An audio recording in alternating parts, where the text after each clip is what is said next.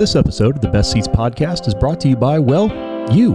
To learn how you can support the show, go to thebestseats.com/Patreon. Once there, you'll learn how you can get early access to shows, ad-free listening, the ability to submit questions, comments, concerns, and more. Once again, that's thebestseats.com/Patreon. But enough of that. On to the show.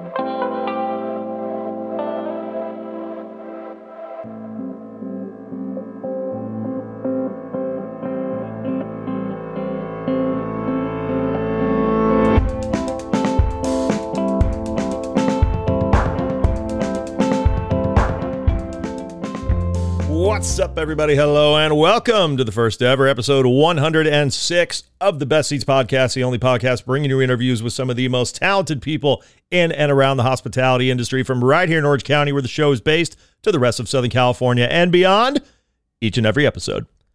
I'm your host, Croft McCarthy, founder and principal of The Best Seats. Thank you, as always, to my friend Allie Coyle, who provides the music for the show. You can find more of her work at alliecoylemusic.com. As a reminder, if you enjoy the show and you're listening on free feeds, please be sure to leave a rating and or a review. It helps other folks discover it as well. There's been some really awesome reviews that have come in lately, and so grateful for that. It really does help kind of play around with those algorithms on free feeds like Spotify, Apple, etc., and push it into new audience members' feeds.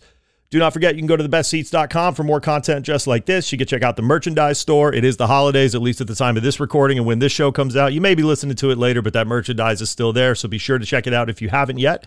But do not forget, as always, the very best experience is only found over on patreon.com/thebestseats, where as little as $2 a month gets you access to the exclusive bonus episode that goes along with each and every one of these. Dating back to the beginning of the year, I want to say it's like 30 or 40 of them at this point. It's been a really good amount, and there's some really awesome bonus content in each and every one of those. But let's talk about this episode. I'm a huge fan of live entertainment. I'm always really grateful whenever there's live music at a restaurant, whenever I love going to see stand-up comedy shows. Live entertainment is something that we all desperately missed during the pandemic and was one of those things that we were so grateful to get back. We've touched on it a little bit in this show before, specifically with my friend Allie Coyle, who, like I said, does the music for it. She performs, and we did talk about that on her episode, but I haven't really had on musicians or comedians or people that generally you kind of see out and about performing. I haven't had on magicians or kind of anything like that. A lot of those kind of entertainers, what they do is a little more self-explanatory compared to my guest for this episode. And that's not to say that a lot of work doesn't go into what they do, but when it comes to the world of burlesque, I had a lot of questions. So when I met my guest a couple of months ago, Alexa, aka Miss Stilettos, I had lots of questions, but the hardest part about having them was I didn't want to ask them right then because I knew I wanted to get them on. I wanted to get her on the show so I could ask them here because no doubt you probably have a lot of the same questions. Burlesque is a really cool thing. I think it's really beautiful. I think there's a lot that goes into it, but I also think that like kind of a lot of the more risque parts of entertainment like that, there might be some myths, some perceptions, some stereotypes, things that are just false for people that don't go out and see a lot of live performances like that. But I'm also curious, how do you find venues? How do you set this up with bars? Where do you perform? What are some of the logistics that go into planning a show? How big are these shows? How do you do the choreography? How do you make sure that the guests are entertained and people who are going out for a night out really want to be there and have a great time while being there? So we dive into a ton of different topics on this interview. I'm a huge fan of what she does, and I'm so grateful that she took the time to sit down and really shed a lot of light on what it means to run a burlesque production company. Not just giving lessons and not just the marketing and not just the choreography, but everything that goes into it. I do want to say really quickly, I had one mic that has been acting a little bit naughty for a little while now.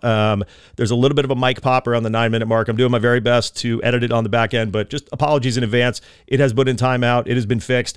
All that is good to go. So no more worrying about anything else because we got a lot to learn about in episode 106 of the Best Seats podcast featuring my friend Alexa, aka Miss Stilettos. Enjoy.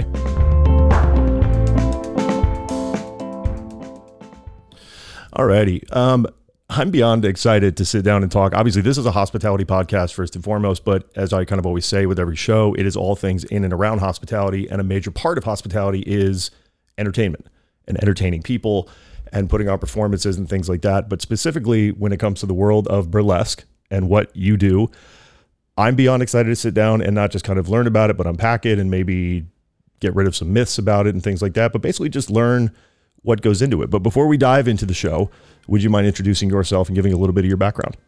Of course. My name is Alexa. My stage name is Miss Stilettos, and I am the founder and director of Stilettos and Striptease and the Stiletto Dolls Performance Company. We are Orange County based, but we get booked everywhere from LA, Orange County, San Diego, and sometimes even we get some requests for out of state. So before we dive into all the different things that I want to talk about and all the questions that I have, and I'm sure people listening have, how did you get into this world to begin with? So I started dancing when I was very little. I was about 2. So traditional, classically trained dancer, grew up doing all the styles, cross-trained. And I actually started doing burlesque when I was 18, just dying to get into it. I had a girlfriend who I was teaching with, and she had started a burlesque company years ago and needed somebody to fill in. And that was my first experience with burlesque itself, and I just fell in love with it. I've always been a very sensual person, and I love the body confidence and performance aspect. It really is exhilarating. So from there, I actually had opened a traditional dance studio here in Orange County, more of like the children through adults type thing. It was called Impulse Dance Center years ago. And a long, windy road. Ended up after that selling that dance studio, starting a special needs nonprofit for dance therapy. And then in a roundabout way, my heels class, my students never wanted to give it up. So we ended up kind of focusing on that one instead and turning it into what we have now. That's really awesome. I want to, burlesque itself, for people that may be listening that kind of have a concept of what it is, maybe they're not fully kind of aware of what it is. Can you kind of give basically your kind of professional breakdown of what burlesque really is? Sure. And you know what, that's a great question, because especially today, there's not a lot of people that really do understand what classic burlesque is. Even there was like a documentary on one of the streaming services, and it was like, oh, burlesque is just taking your clothes off. And I was like, no, it's not, and classic burlesque is a dance style. It has proper training. It has technique. It has its own body positions and prop work. That's going to be everything from your classic striptease to fan dancing, hats, canes, cabaret style. And it really has its own technique to it. Compared to other styles of dance, it has a bit more performance quality. Like I said, it does focus on striptease and being sensual and that kind of thing, but it's not so much about just taking the clothes off, but it does allow for more creative space to be quirky, or be a little bit more outside the box than a more classical genre. So when it comes to performances and things like that, first of all, how big is like a burlesque group? I mean, when you go to a performance, you're going somewhere, how many people, how many dancers? So more traditionally these days, at least in this area, there's not many burlesque groups. Usually it's a burlesque company that hires individuals. Something that sets our group apart a little bit is that we are a troupe. So we do dance together as well as featured as soloists. So when it kind of bringing this back to, again, trying to keep within the realms of the podcast because it's hospitality based, I want to talk about kind of venues. When you go and you do a performance, first of all, I mean, you kind of mentioned in the introduction that you're doing them all over the place. I mean, Long Beach, Los Angeles, you mentioned out of state. How do you go about finding venues, or do they come to you? And then what's the process like of setting up a show, like kind of start to actual performance? So it can go both ways. So there's a lot of venues, let's say, that are looking for entertainment, and it would be a similar situation as to hire a band. If they are familiar with us and our work and they'd like to book us, they would go through our booking side of our company. And at that point, it's a conversation about really tailoring the performance for what they're looking for. One thing that we do specifically is we never repeat events or shows. So everything is always custom made for that specific venue, for that specific style, theme, music, costume, choreography. Everything is only ever one time. So if someone's looking to book us, we ultimately sit down and say, okay, how many girls are you looking for? How many guys are you looking for? We also have males. We do. Yes. It's not just women performing. You do have males as well. We do. And they are fantastic. We have some really masculine performers, and we also have some more effeminate performers that would fall into like the more boylesque category versus a male dancer. And we do cover kind of all genres with that. So you sit down, you kind of put together the show, the concept, things like that. How long does the process kind of start to finish? So honestly, the process, we've got it pretty dialed in now. It's about a 3-week process, 3 weeks to a month. And that goes from everything from ordering costumes, because we like to do everything brand new each time, to creating the choreography, cutting the music, casting the dancers, dress rehearsal, promotional items, and then obviously the show. It's the obligatory question of this podcast. It's kind of the inescapable one that I've asked everybody 100 plus episodes now. How did kind of COVID affect them, change them? This podcast launched during COVID. Obviously, things have changed a lot. For someone who works in basically where you need an audience and you need venues, whether they be bars or specific venues like that to perform in, what was 2020 like for you and for the company? Honestly, I could not be more grateful. We were so blessed and amazingly supported through COVID. I think it had a lot to do with people being trapped in their houses, and most of us gained the COVID-19. Guilty. And it was that need to feel human connection and to feel a connection to yourself and get a little bit back of your normalcy and feel good, and dance in any way. I feel like, I know it's a hospitality based podcast, but it's like hospitality for yourself. I always tell my students, it's like you want to date yourself.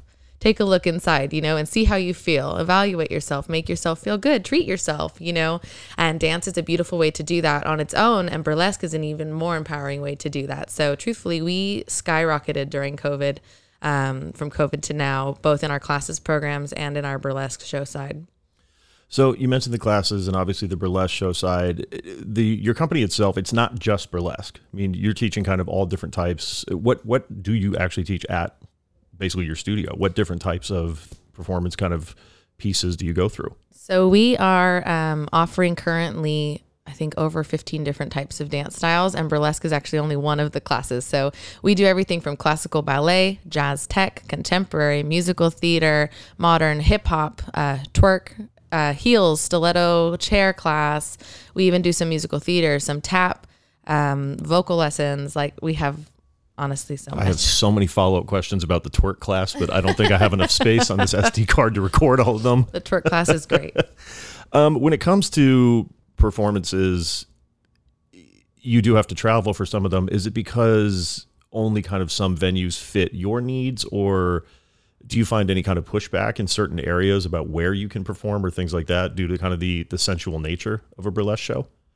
So as far as the legality goes, usually burlesque is not all the time, topless. We do usually prefer the pasty or the fun tassels, or in a sexier side of things, like the black X's are really taboo and fun.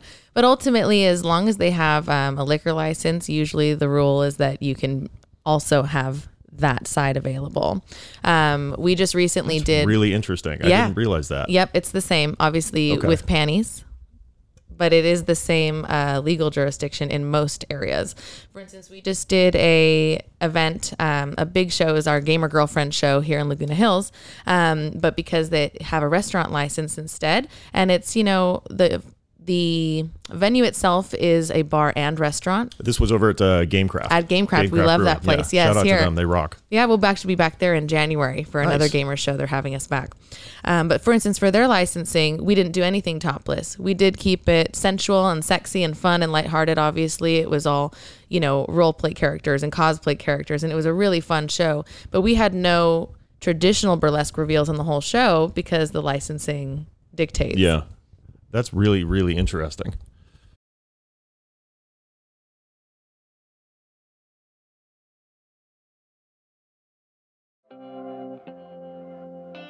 Well, it's time for a little commercial.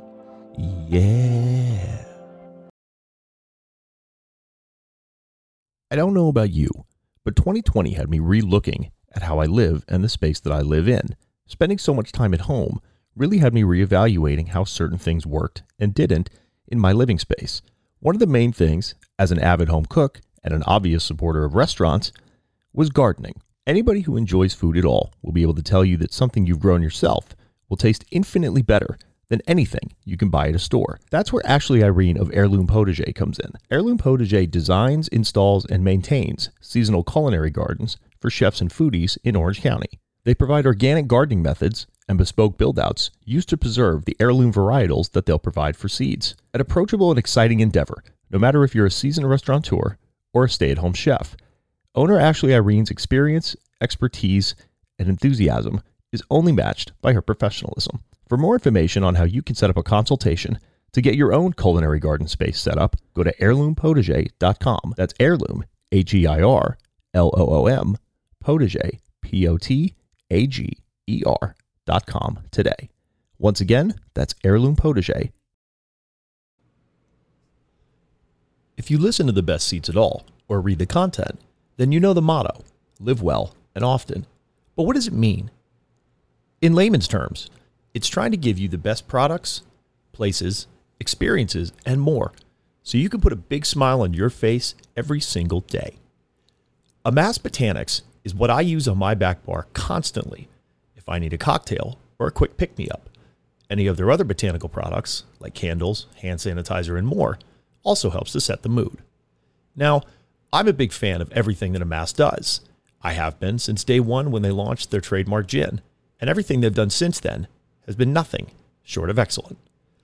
Now you can get your hands on their products at a discounted rate by going to amass.com and using the discount code TheBestSeats15, that's CEATS, at checkout.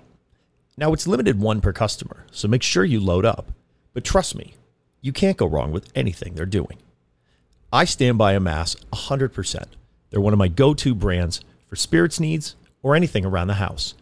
So again, go to amass.com, that's AMASS, and use the code TheBestSeats15 at checkout. Trust me, you will not be disappointed.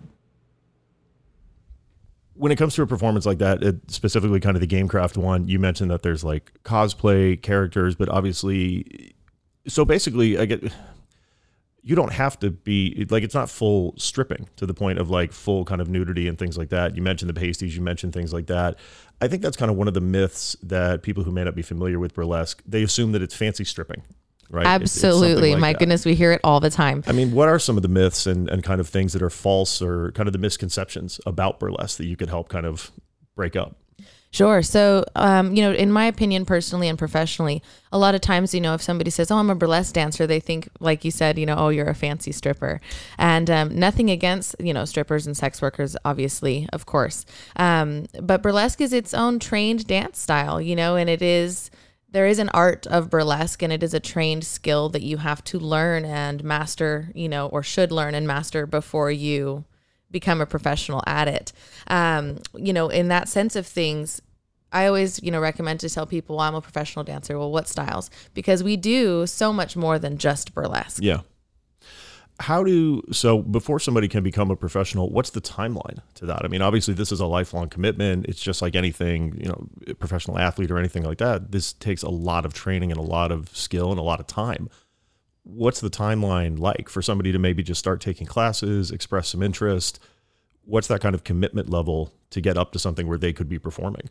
Sure. And that's actually a great question because we've just experienced this in the last season. So, obviously there's a lot of professional dancers that are in my position that have danced their whole life, had a lot of professional training, apprenticeship, and certifications and have worked their entire lives to be at this point. Then there's also, the adult that maybe have always wanted to do it and never worked up the courage or, found it fascinating but didn't think it was attainable or for whatever reason. We have one of our dolls, our stiletto dolls, her stage name is Lady Majesty.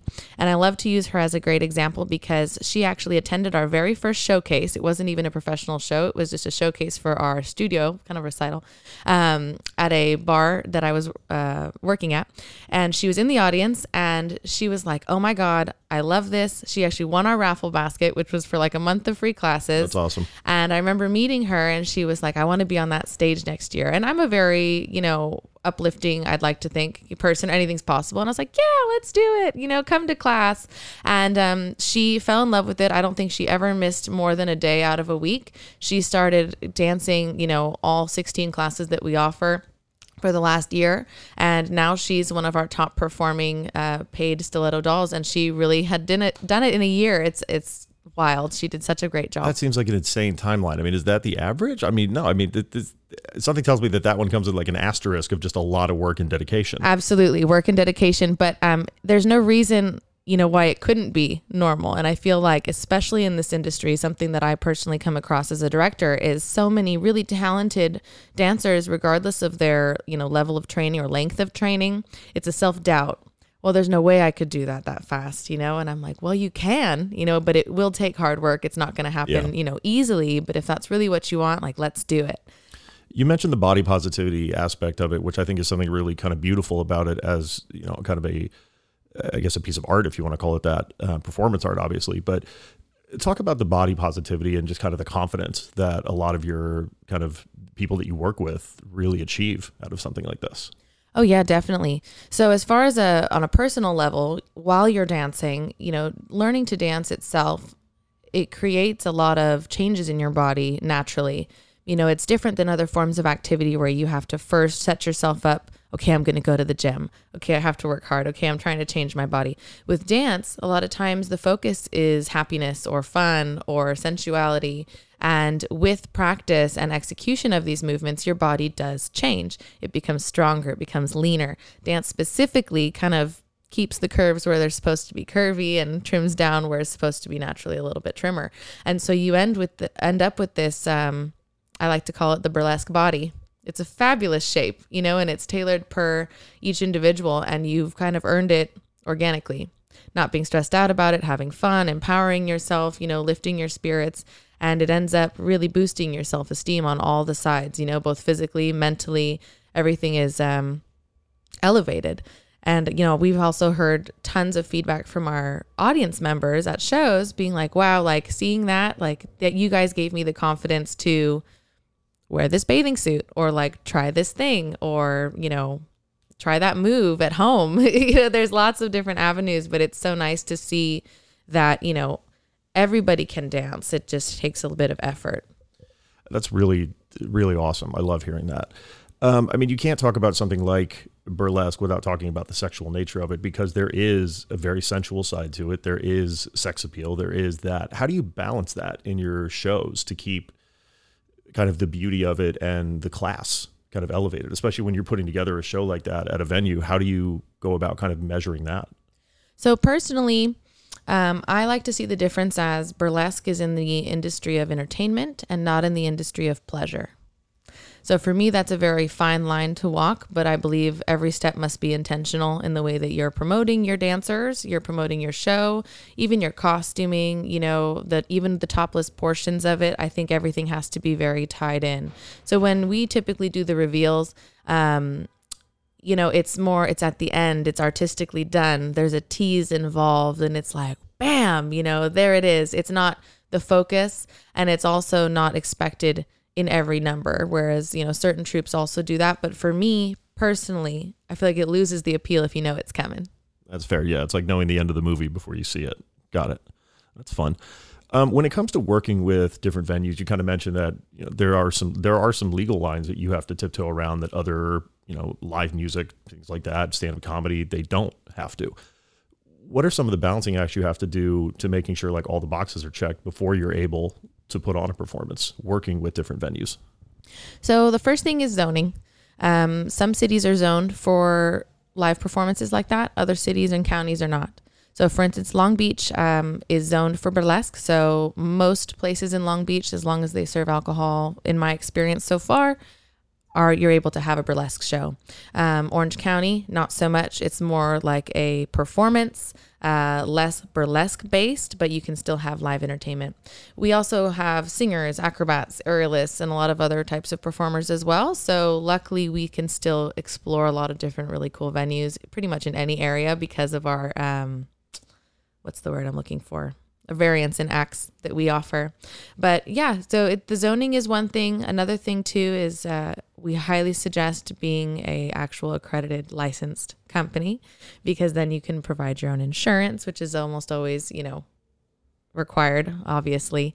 Insurance for the venue, insurance for your dancers, contracts and everything have to be in order. Just like any other professional booking, it just doesn't seem so businessy because it seems like all the fun. I mean, from the standpoint of somebody who has a venue who might be looking to bring in a live performance such as yours, restaurant people in general, kind of hospitality, obviously the less things that can go wrong is the better. So it would kind of make sense that, maybe that's a lot of things to worry about. I don't know if I want to do that. It seems like a lot of work. What would be your pitch to somebody who has an establishment on why they should look into bringing in a performance group such as yours?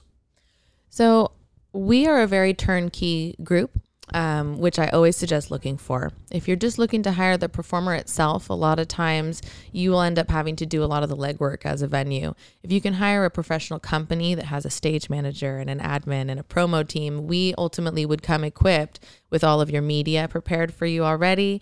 We come to the location, we would do some promotional items for you already. We would tailor everything, and ultimately you just have to show up and unlock the door for us, and everything is hands off.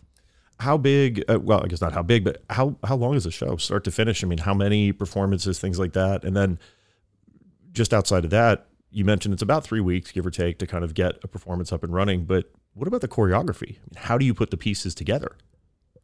So as far as the choreography goes, I kind of run with it and see where the wind takes me. My Spotify list is out of control because yeah, your spot. I know we're recording this December 1st, depending on when people are listening. Your Spotify rap must just be nuts. Oh, it was like over 120,000 minutes listened and all of these things. And my artists are all over the place. And plus I'm a mom as well. So you have all this really, adult music and sensual things. And then you have like nursery rhymes thrown in there. So that's always a fun mix. I love that. So putting together the choreography, you just kind of let it run with it. But when you put together a show, you mentioned that your troupe, obviously you have a handful of dancers. Does everybody perform? Do only certain people perform? Is it kind of like a tryout process? How does the number of acts come together? So usually in a traditional booking, you want to think the event is about 2.5 hours, 2 acts like theater with a small intermission in between. Granted, of course, there are going to be certain bookings where they maybe want ongoing entertainment throughout the night or just a small set here and there. But usually our shows are about a 2-hour runtime with a small break in the middle. And then depending on, again, what the event is looking for, it kind of tailors how we build the show. So sometimes we have a comedian as a host. Other times we have a magician, a vocalist, and kind of lead the show in a certain specific way. But as far as acts go, we usually like to stay between 20 and 25 acts per show. Depending on length, obviously, and audience participation, which is always really fun as well. So you think about it kind of like a recipe. So like for me personally, we always want to showcase a couple soloists, a few duets, some trios, and a couple large groups. So depending on, like I said, the creative juices flowing to see, where the biggest impact's going to be, how are we going to mix this in with our specialty performers and try to find the right balance. It's like baking. Yeah. How quickly... Well, we kind of mentioned how quickly the shows come together, but how far ahead do you book out for these performances? So we are always accepting bookings currently, but it has to be open in our schedule. But we also have bookings into 2024 that we've already been booked for. That's crazy. We have a full roster. I mean, we're making it sound like it's very difficult to put these shows on. And yes, there's a lot that does go into it. I mean, this is a big performance, but to be booked out that far, that's wild. I mean, especially when you're saying that you're not doing repeat acts. That's a lot of prep. I mean, that's really obstinate to just be like, nope, it's going to be new every single time. It's definitely going to change the industry is my goal. There's a lot of stigma with burlesque and dance in general. It's like you build this solo traditionally, and then you use it for years.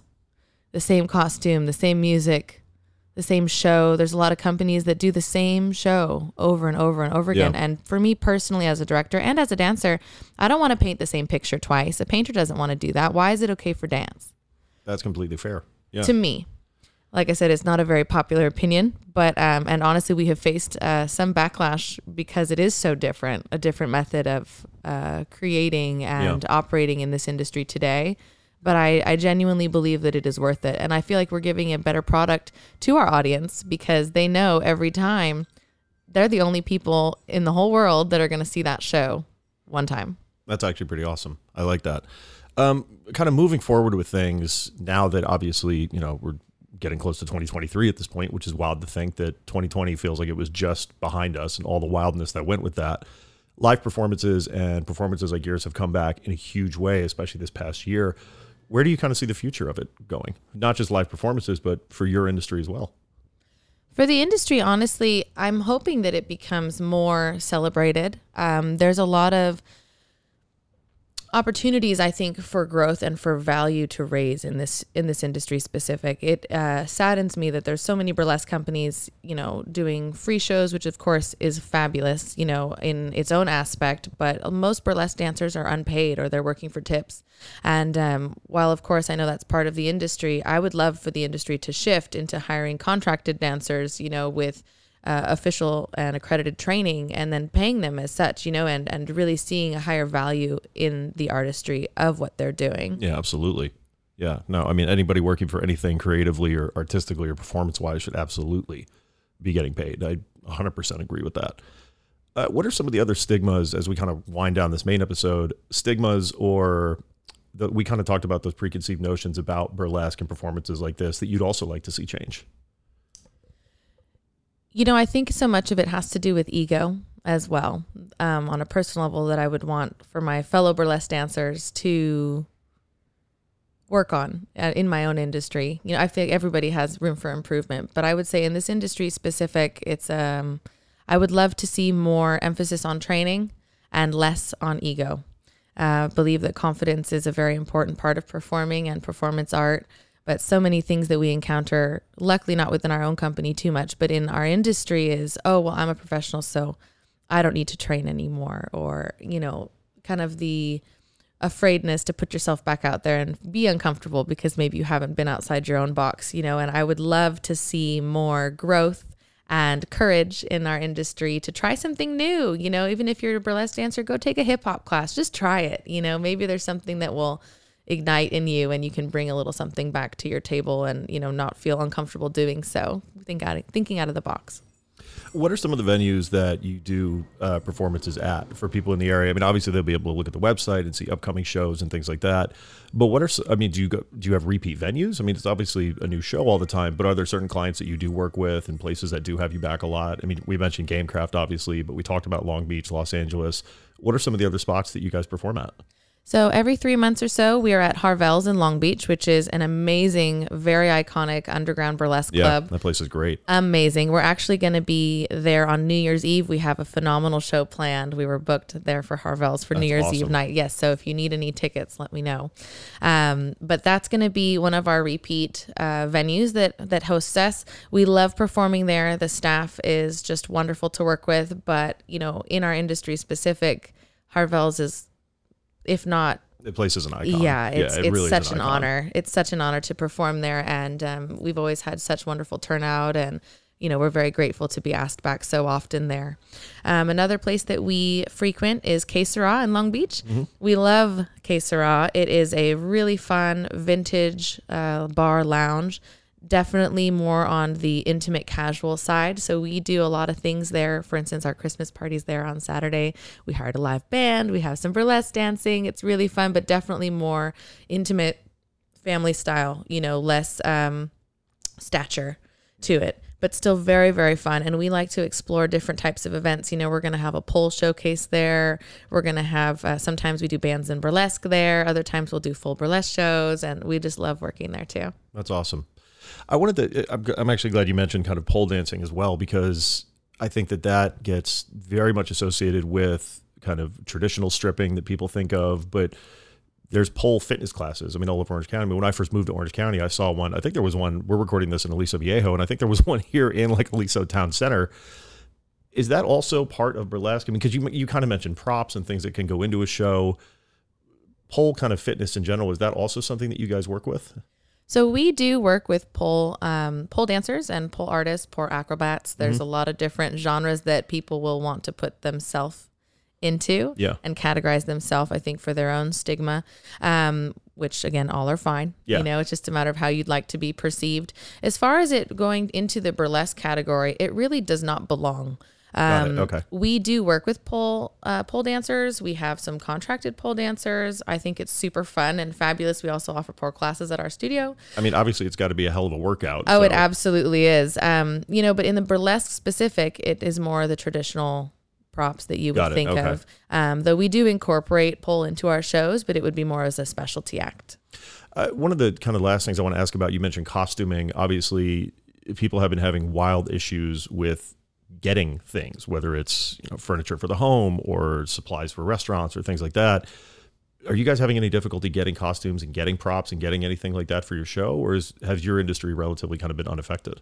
We've been pretty okay. Our prices have gone up a little bit. Yeah. I'm very fortunate to work with a costume wholesaler that I've worked with for almost 2 decades now. So I have a very good working relationship with them, and they have always been very helpful to me when I'm looking for something specific. I'm very grateful for them. On the flip side of that, a lot of it's teamwork, and I alter all the costumes for the company and, embellish, and we all, we have stoning parties and we rhinestone and, teamwork, and it's really fun. I'm glad honestly, you elaborated on that, because stoning parties, that needed an explanation. Yes, definitely. Yeah. Rhinestoning. As we kind of wind down this main episode, and again, I'm going to keep you around for a bonus episode as well that people can find over on Patreon. I want to ask, your times are tough right now economically. The word recession is getting thrown around a lot. Inflation is obviously a big deal. People are being more protective of their money, as they should, and obviously rightfully so. What would your pitch be to someone who hasn't been to a performance like yours before on why they should come experience it? I really believe in treating yourself, and our shows range in price. Some of them are more casual and some of them are fancier. But it's a lasting memory, and it is an experience. And also our Stiletto fam, as we call it, our Stiletto community, which is comprised of our dancers, our staff, our audience, friends of the audience. It really is such a welcoming crowd and place. And I have yet to find somebody who joins us for an event, whether it be a class or show, that doesn't consistently stay a part of that Stiletto fam, and it really does impact their life. That's really awesome. Well, like I said, I want to keep you around for a bonus episode. People can check that out on patreon.com/thebestseats. But I just want to thank you for the time. It's so cool what you're doing. I love, again, this is a hospitality podcast, but hospitality is about entertaining people and making them feel good, and treating people, and live performances are a major part of that in this industry, and especially what you're doing in burlesque. I absolutely love it. So thank you for taking the time, and people should definitely check out one of your performances. Thank you so much for having me. It's been such a pleasure so far, and I'm excited for our little bonus episode here. And just in close, for anybody listening, if you guys ever want to check out one of our shows, we'd be happy to comp some tickets for you. Just use the code BESTSEATS, BESTCEATS at checkout, and we'll go ahead and take care of that for you. And then obviously, just to wrap, if people do want to learn more, if they want to learn about shows, follow on social media, things like that, where can people do that at? Our website will have everything always up to date. It is stilettosandstriptease.com, all spelled out. And on Instagram as well, we usually link the two, and that would be stilettos_and_striptease. Awesome. Thank you so much for the time. I appreciate it. Thank you.